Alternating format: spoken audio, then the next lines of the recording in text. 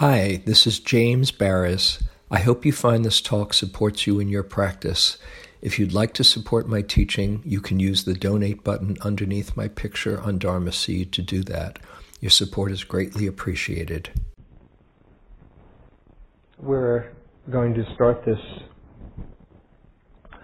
series on the 7 factors of enlightenment tonight.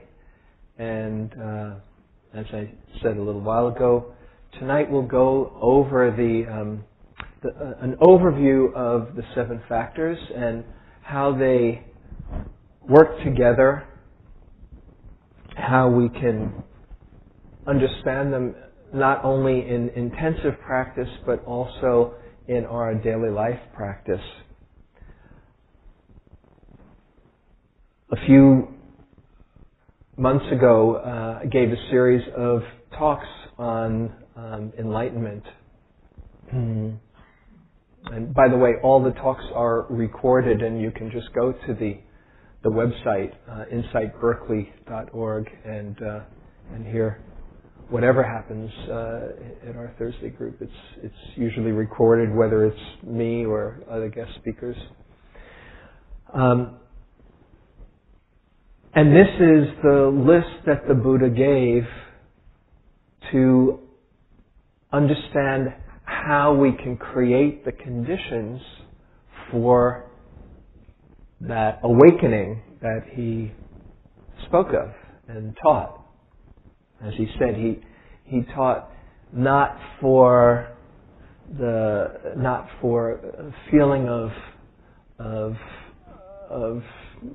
happiness, or not for a feeling of well-being, although those things are important. But he taught, ultimately, he was saying, he taught for the sure heart's release, for the complete release of suffering in our heart or in our mind. A mind that's free of grasping, free of attachment, aversion, and delusion or confusion. This is why he was sharing what he discovered under the Bodhi tree. Now, it just so happens, the good news is that if you go for that highest happiness, you get all the other happinesses along the way. So you can't lose in the deal. You know, if all you end up with this particular lifetime, if you can relate to more than one lifetime, if all you end up with is deep sense of well-being and peace that opens your heart and you're full of love and compassion, well, you know, just settle for that this time around.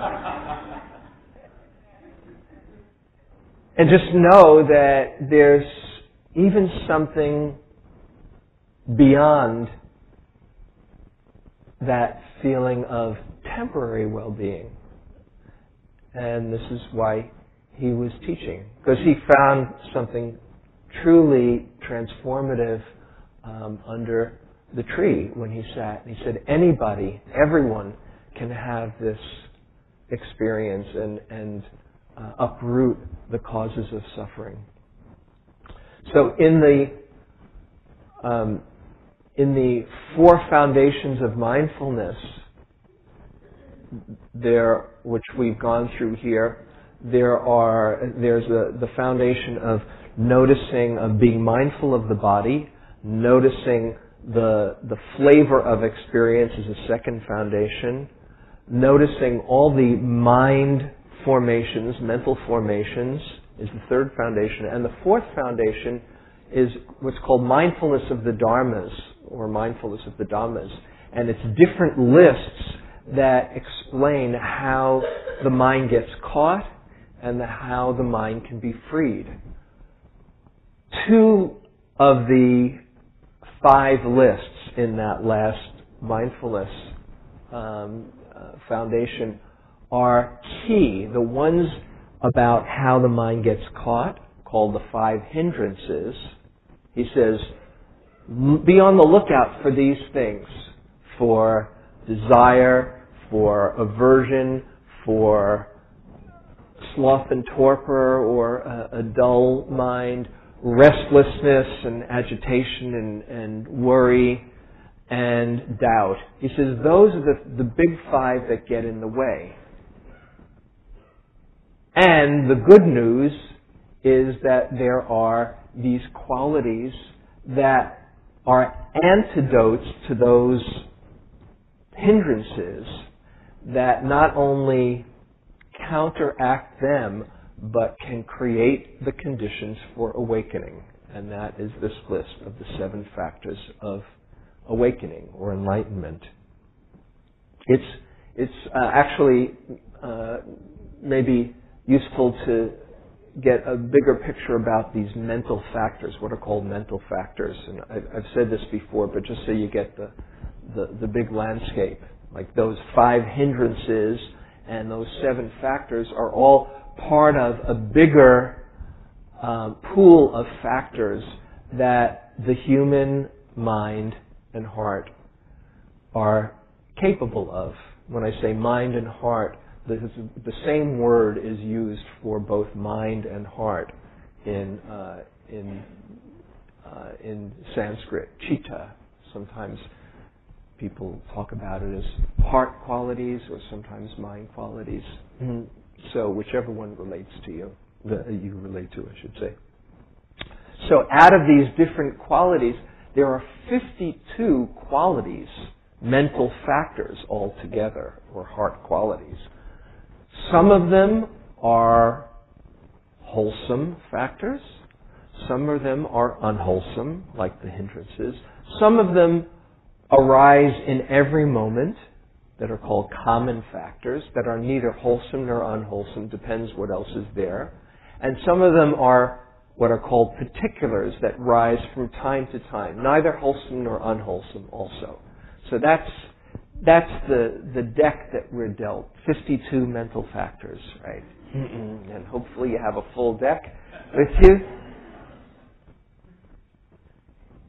And there are these 7 particular factors that he said are prerequisites, are the conditions for the mind to be free. Now,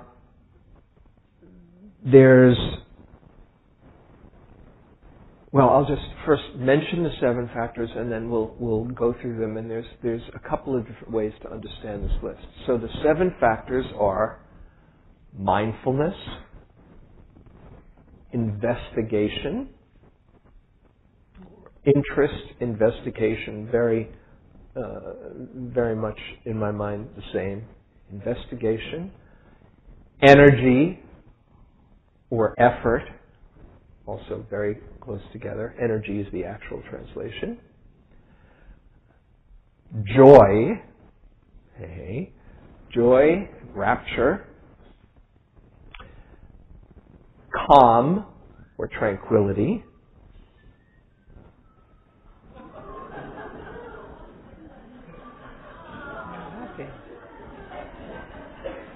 Happiness? No, that's not one of them. Okay, so tranquility, concentration, and equanimity. Those are the 7. These are probably not foreign to you. Maybe you don't abide in them as much as you'd like, but these are qualities of heart and mind that are both byproducts of the practice. If you've ever done a retreat, you probably know for yourself how investigations start. You just start becoming interested in things. As you're more mindful, you become more interested in things, and you have energy, and there's sometimes real joy, and there's moments of calm, and there's moments of real concentration, and then perhaps there's moments of real peace and balance and equanimity. So they are naturally developed through the mindfulness practice, and they can also consciously be cultivated as you're practicing, either in intensive practice or in daily life. And the Buddha said in that list of the fourth foundation, he said, take a look and see, is there mindfulness present in the mind? Is there equanimity present in the mind? Or is it absent? He says, check every now and then. This is not a bad thing to do, to just kind of assess, what's going on right now? He says, if you know these factors, you can see their presence and really value them and use them to support your deepening understanding. Or if they're not, know that they're not present as well. Not to give yourself a bad grade.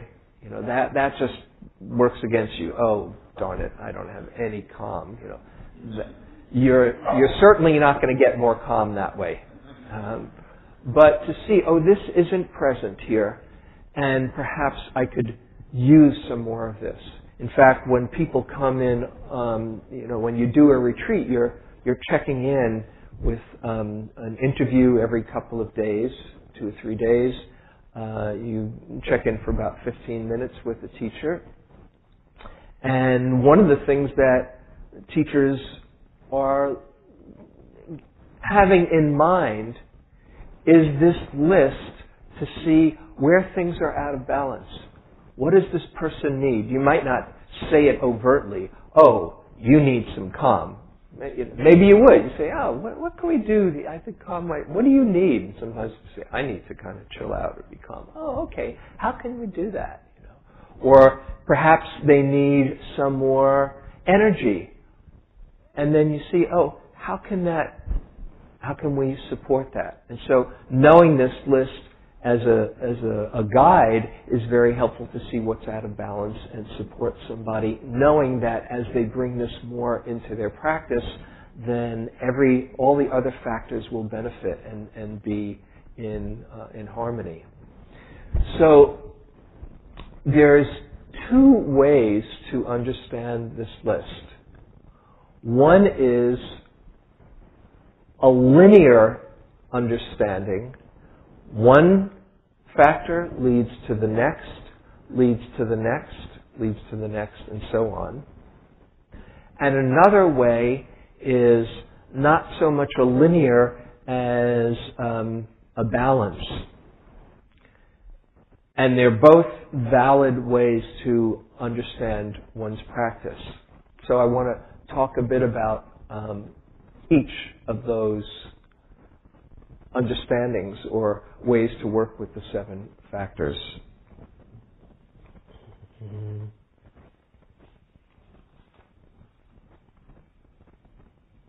And tonight I'll just briefly go through them, and as I say, then we'll each week go in more detail and take them on as practices.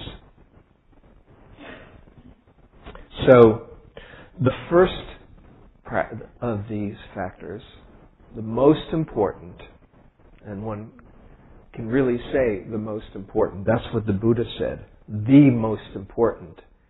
All of meditation is based on the cultivation of mindfulness. As he says in the discourse on mindfulness, the Satipatthana Sutta, he said there is one direct way, or one wonderful way, most wonderful way to overcome sorrow, lamentation, grief, and despair, end pain and anxiety, and realize the highest happiness. That is the establishment of mindfulness. Mindfulness is the start, and it's so key because it has a unique property of all of these 52 factors. It is the one factor that weakens all the unwholesome factors and strengthens all the wholesome factors. That's pretty cool, isn't it? I mean, It's like this big secret. Oh, wow. Mindfulness. Not even about, one can value, and I certainly do, love and compassion and forgiveness and generosity and patience and all of these wonderful, wonderful qualities that the human heart is capable of. But this one factor has the unique property of developing all of those other wonderful qualities and diminishing the ones that confuse us and get in the way. Now, one could also say, if you are completely filled with love, then there is the development of many, many wholesome factors. And the way I see mindfulness is that there's a friendliness, there's a kindness, there's a love that's right in there. And when you're filled with really unconditional love, you're not getting caught in the unwholesome factors. But why mindfulness is so liberating is that in mindfulness you are seeing how experience is unfolding one moment after another. And so you are noticing and directly understanding the truth of impermanence, directly understanding the truth that holding on to that which is changing will be suffering, and also the truth of the understanding that this very mind and body is a process in itself, and we're not who we think we are. We're not as solid as we think. This sense of self that we either need to protect or defend or puff up or aggrandize, that when you understand those things, the impermanent nature of reality, the suffering that comes from holding on, and the selfless nature of who we are, those understandings are really what frees the mind of any kind of grasping, of any kind of taking experience to be me or mine, and it leads to that deep sense of connection and love that we all are looking for. Simply by paying attention to what is happening in this moment. It's when I think about it, how he figured that out, it just is, it's like this incredible secret that then is a gift to everybody. Oh, you just have to pay attention. When you were a kid, and how many times did you hear, pay attention, come on now, pay attention. They were right? Only they didn't realize how profound it was. When you really pay attention, life reveals itself to you. And you see directly the experience of the impermanent nature and the selflessness of who we are. There are many different ways to be mindful. Like I said a moment ago, you can be mindful of the breath, you can be mindful of sensations in the body, or you can know that there's a sound, you can be mindful of thoughts or emotions. There's many different ways to develop mindfulness. As I've mentioned here before, Jack Kornfield has this wonderful book, Living Dharma, which is 12 different masters from Burma and Thailand talking about different ways to develop mindfulness. So it's not that there's just one way to do it. And if you look at the discourse on mindfulness, the Buddha gives many, many, many different ways to develop mindfulness. But the basic idea is quite simply knowing what's happening right now without having a judgment about how you think things should be, but just the bare experience. This is what's happening, with no editorial comment, a complete acceptance of this moment, connecting with this moment. Right now, close your eyes for a moment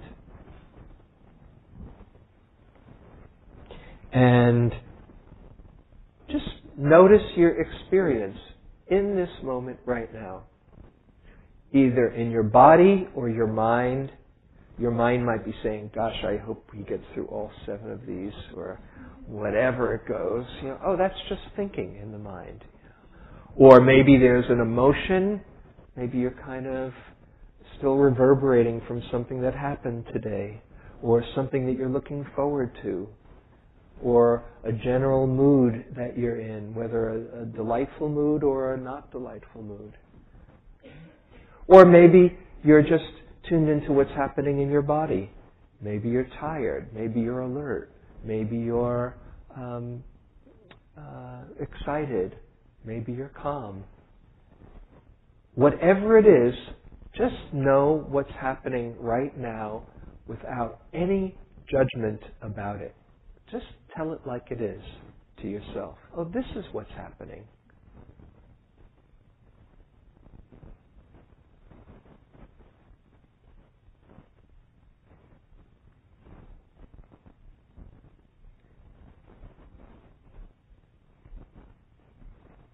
If you can notice and know, this is a moment of mindfulness.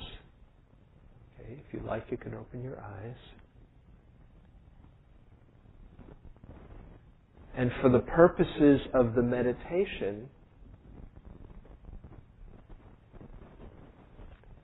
it doesn't matter whether it's a good show or a pleasant show or an unpleasant show. As one of my colleagues says, awareness doesn't care. That's the amazing thing. We think, oh, things have to be really wonderful for us to pay attention. And if it's not, is there any way I can distract myself? What else is going on? Got to check email. Well, maybe I'll get lost in hyperlink reality. Maybe that'll make me feel a little better. Mindfulness says, okay, this moment is enough. Whether it's a pleasant moment or an unpleasant moment, and we can train ourselves to be with anything. As I sometimes do in the beginning class, I'll just do this now. Right now, put your hand out in front of you and move it back and forth slowly. Close your eyes. Put all your attention on feeling the movement, the vibration, the muscles, the bones moving.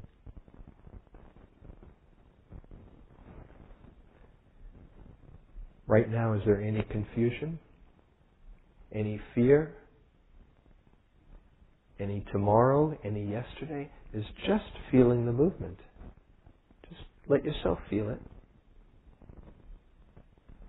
Okay, you can open your eyes. That's it. You were just mindful again.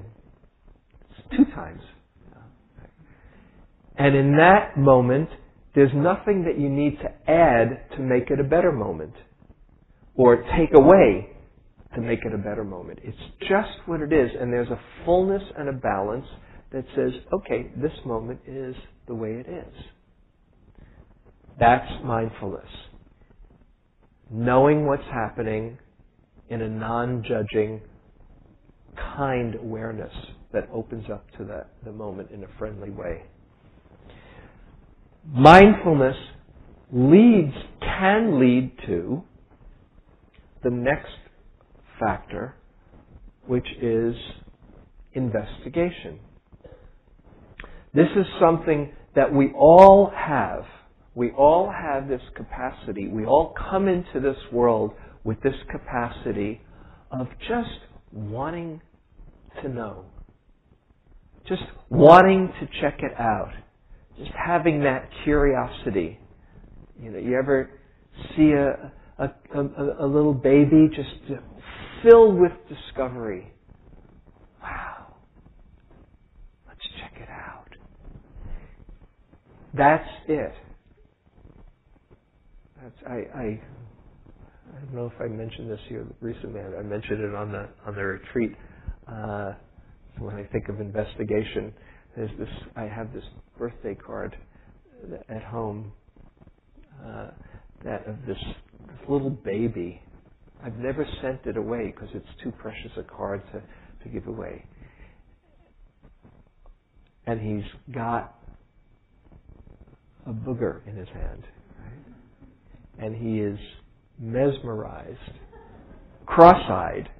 There's a real, not quite cross-eyed, but kind of almost. And he's just fascinated. And you open it up and it says, "You always were easy to entertain. Happy birthday." That to me is like the essence of just being interested in this moment of life. And we all have that capacity.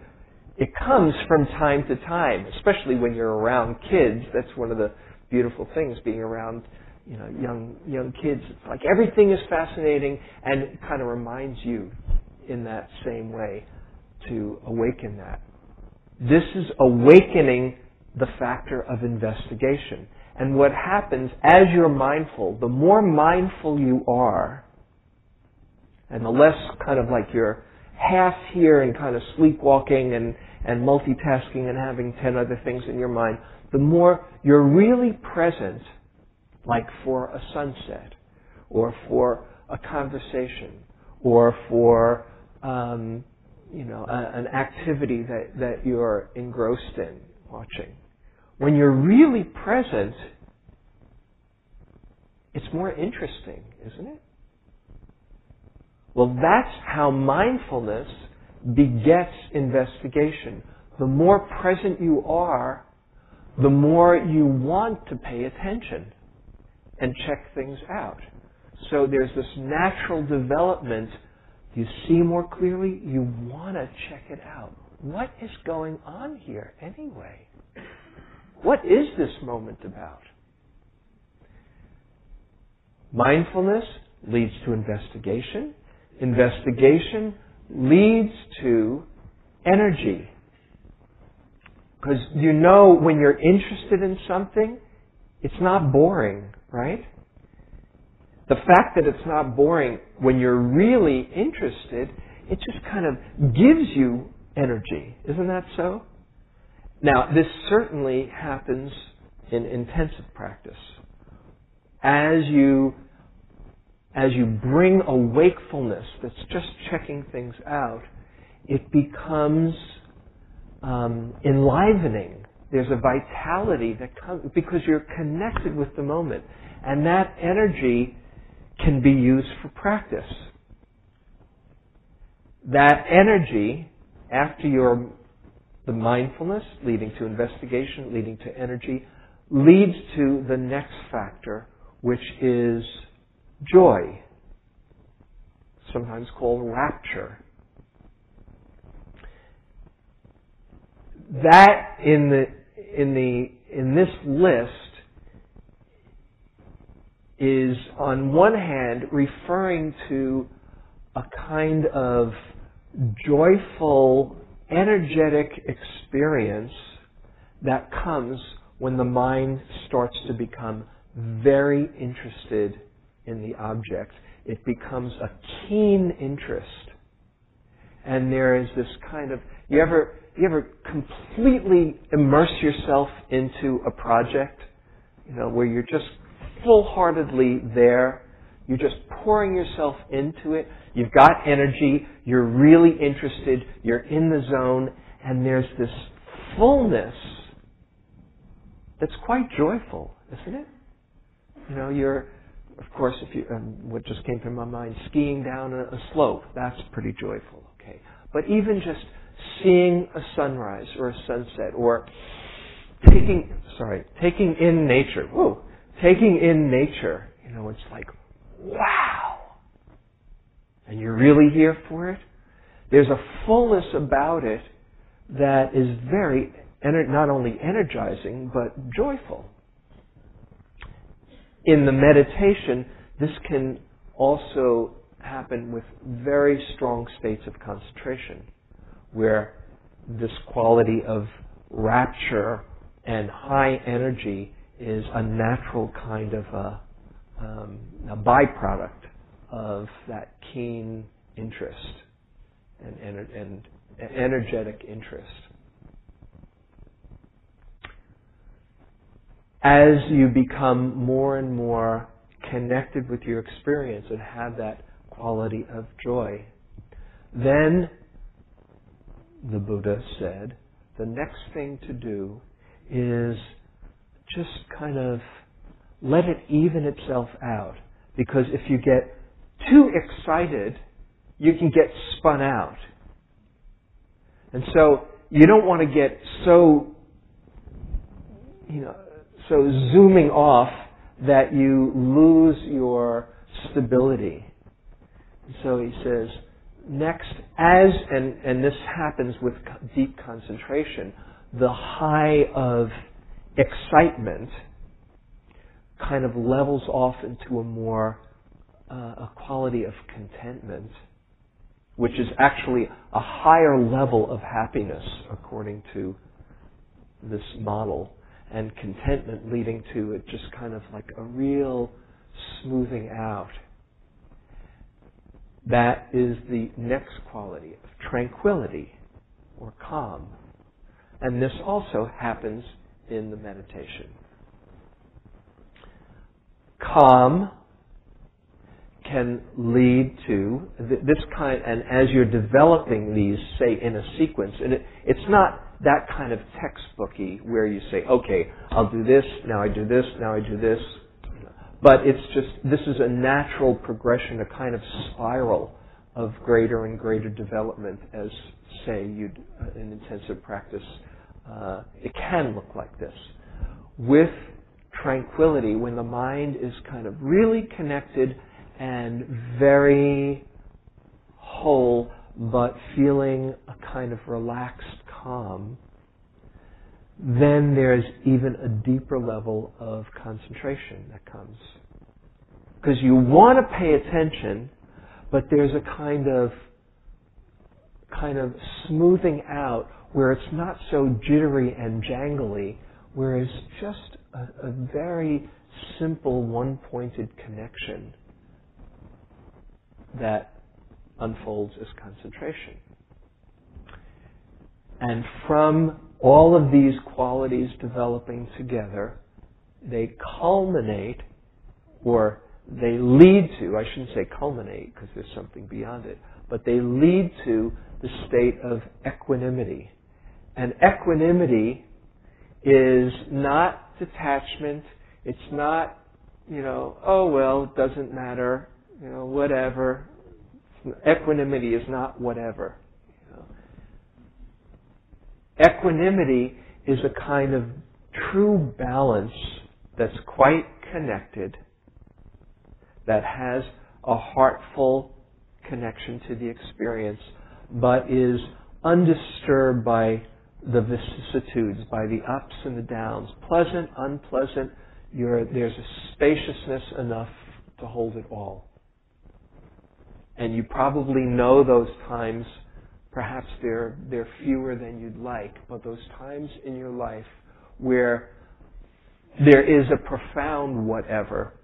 I'm not talking about in the meditation cushion, but where you really say, whatever is okay. Different ways that you can say whatever. You can say whatever, whatever, but not really mean it. Or you can say whatever, it's okay. And that kind of profound okayness with everything, that leads to a deep balance of the mind and the heart, which is the... Is that outside? Whatever. Leads to a balance, an equipoise out of which, when the mind becomes very spacious, calm, and very present, that is the precursor, that's the condition out of which the experience of awakening happens.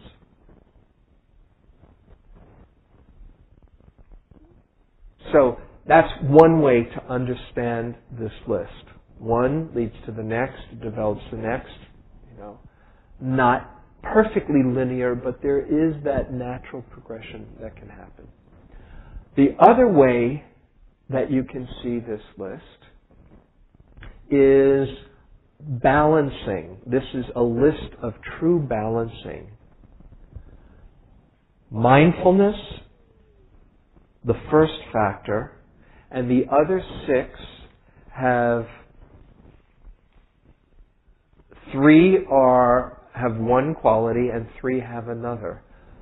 The first 3 after mindfulness, investigation, energy, and joy, are kind of uplifting qualities. They're energizing qualities, all of them. They bring a certain quality of aliveness to us.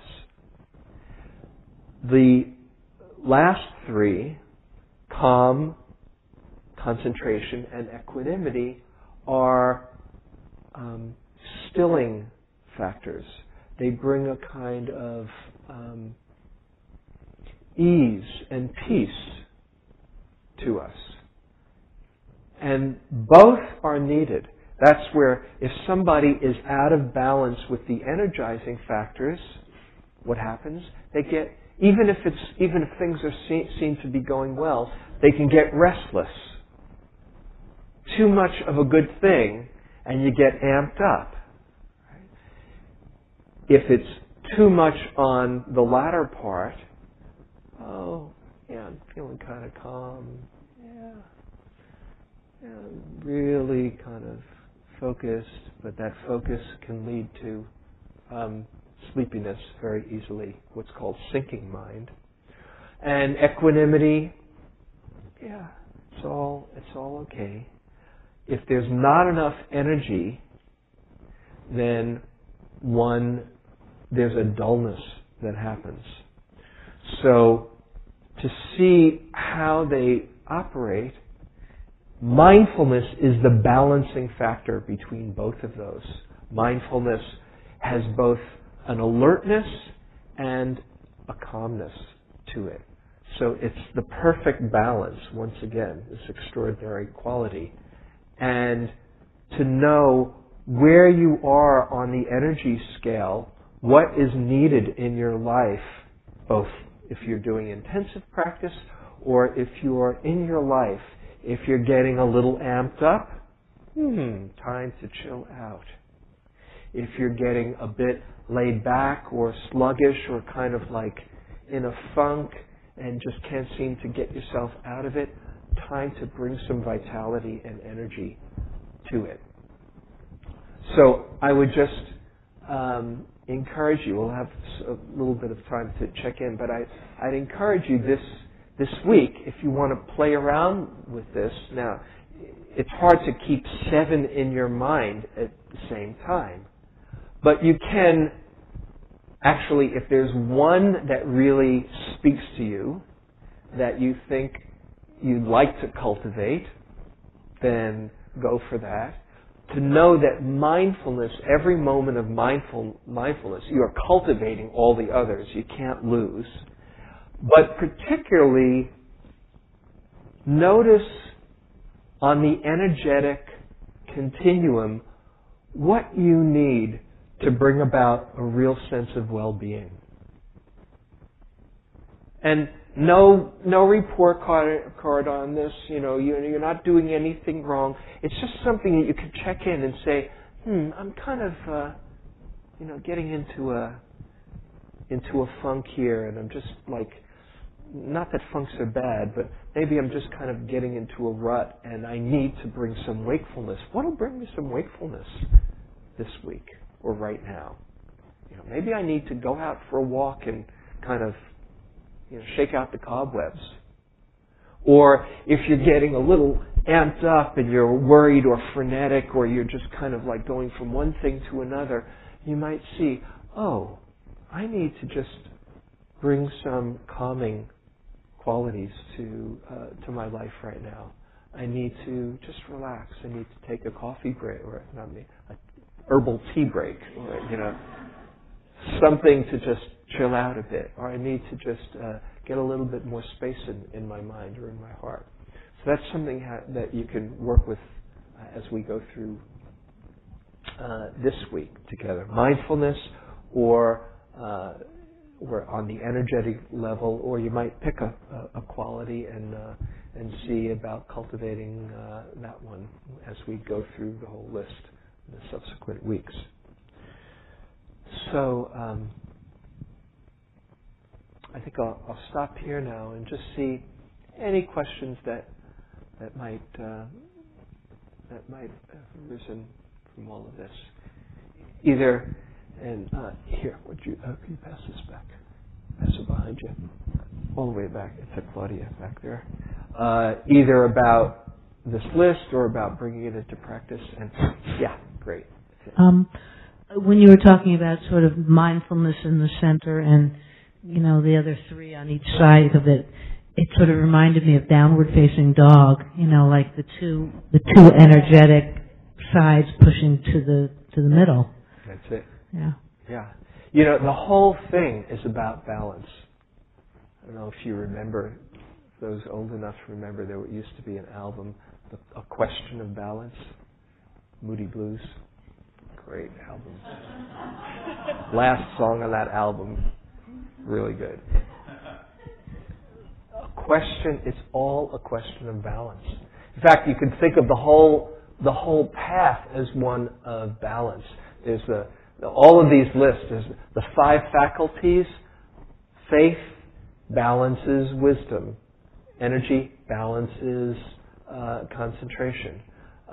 Lots of different balancing lists, and it's all a matter, because equanimity, it's all kind of leading up to equanimity. Almost every list, equanimity is the last one in the list, whether it's the 10 paramitas or the 7 factors or the 4 Brahma Viharas. Equanimity, or the different jhanas.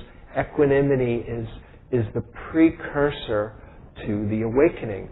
So how to find balance within yourself.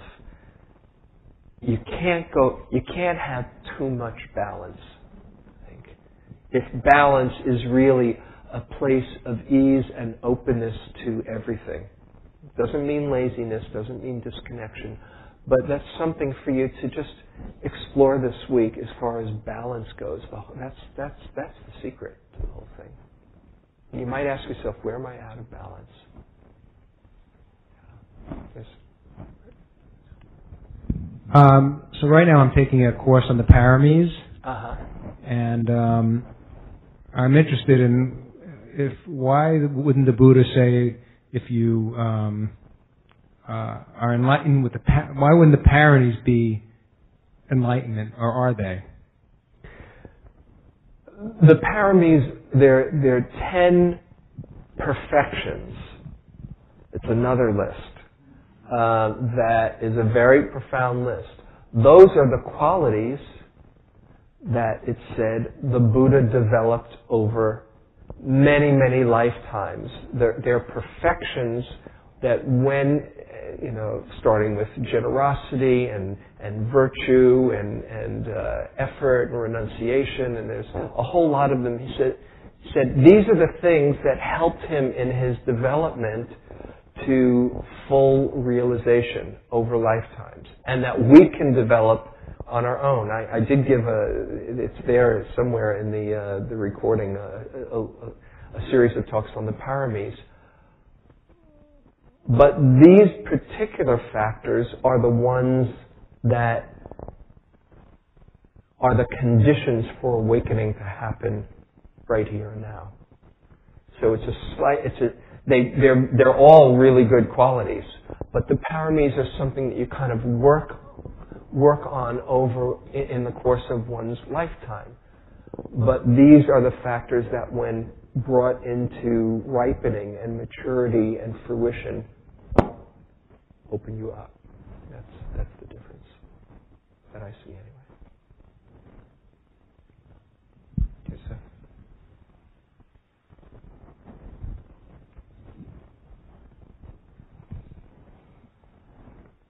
I'm trying to think of how I can practically, I have a tendency in situations to bring a lot of energy and enthusiasm, and serves me well in many situations, and recently it hasn't.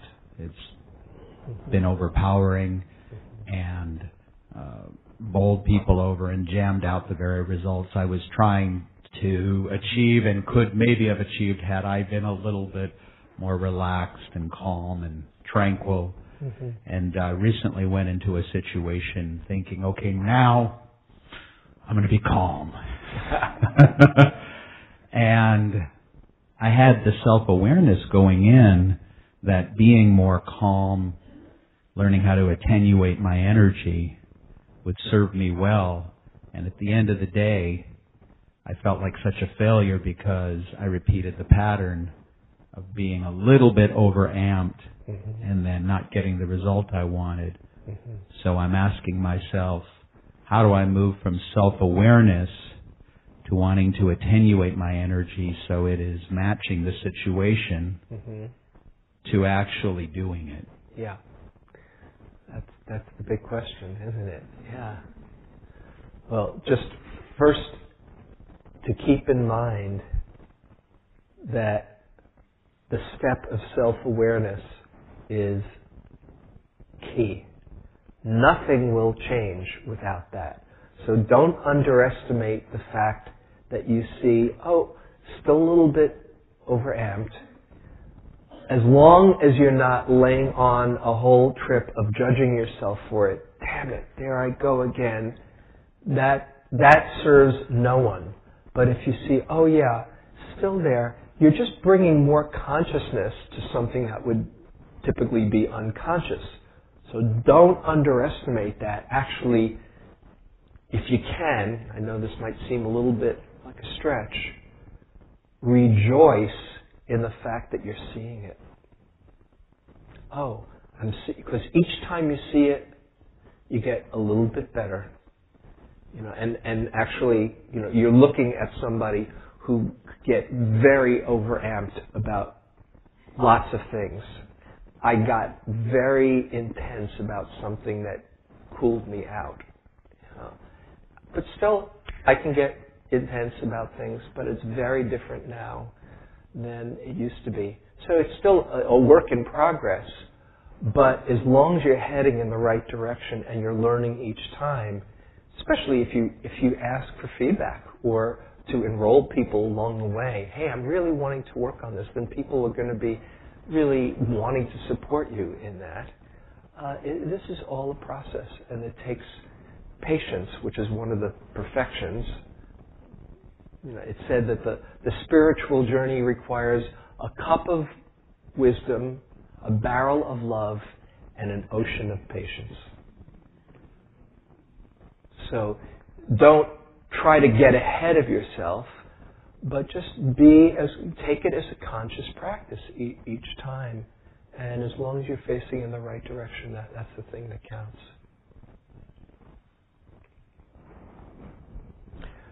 Okay, so I think it's just about time to go.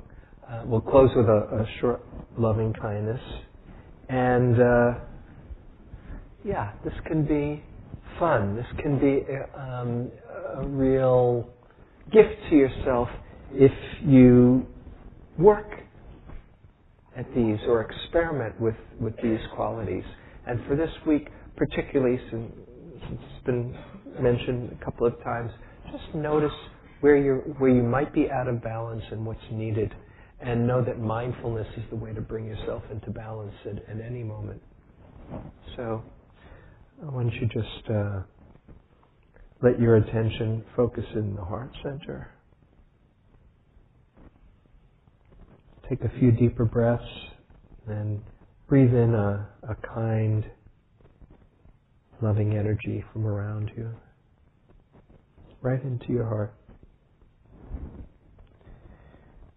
Let it fill your being and breathe it out. Surround yourself with that energy.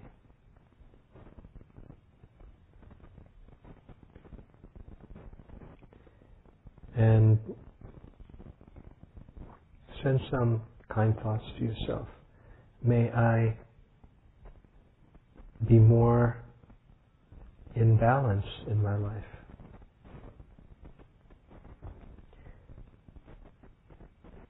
May I see through my confusions with kindness, with kind awareness.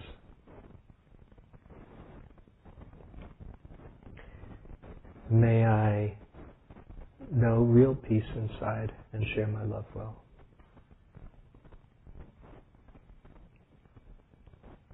May I open up to greater understanding and wisdom.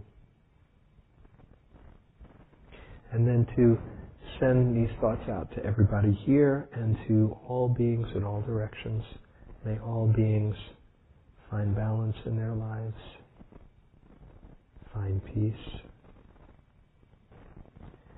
May all connect with the love that's inside and grow in wisdom. And may our coming here together be of benefit to all beings everywhere.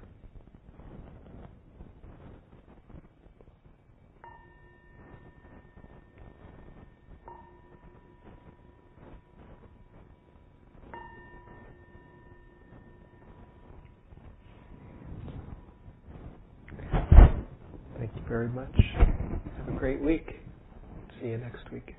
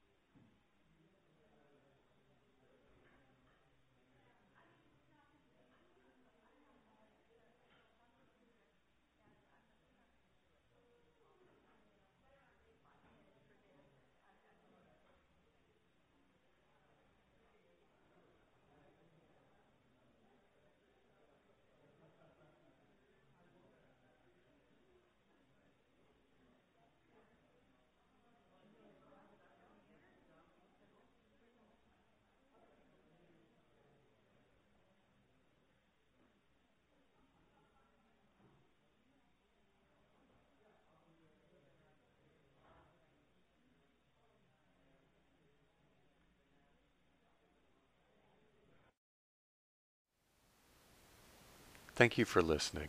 To learn how you can support the teachers and Dharma Seed, please visit dharmaseed.org/donate.